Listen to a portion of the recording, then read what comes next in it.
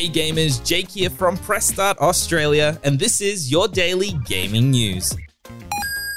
It was rumored that Xbox was set to potentially acquire Discord some weeks ago before talks fell apart. Today, PlayStation has announced that it has made a minority investment in Discord that will bring the two companies closer together. Whilst it isn't clear how this eventuated, the blog post says that our goal is to bring the Discord and PlayStation experiences closer together on console and mobile starting early next year. It's definitely time that we get Discord integration on all consoles, and hopefully this is the starting point. Overnight, Microsoft has announced their biggest update to the FPS Boost program from their new suite of consoles, with 70 games joining the platform. The new additions, many of which are available either on Game Pass, EA Play, or both, bring the total amount of titles supporting the feature to just under 100.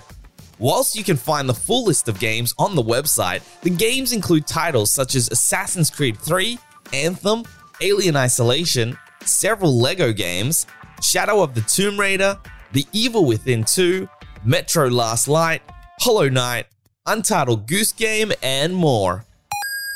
Xbox has announced the first batch of Xbox Game Pass games for May.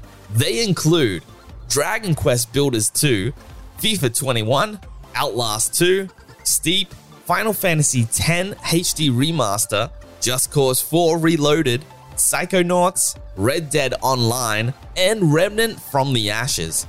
Games leaving Xbox Game Pass in May are Alan Wake, Battlefleet Gothic Armada 2, Dungeon of the Endless, Final Fantasy IX, Hotline Miami, and Plebiquest The Crusades.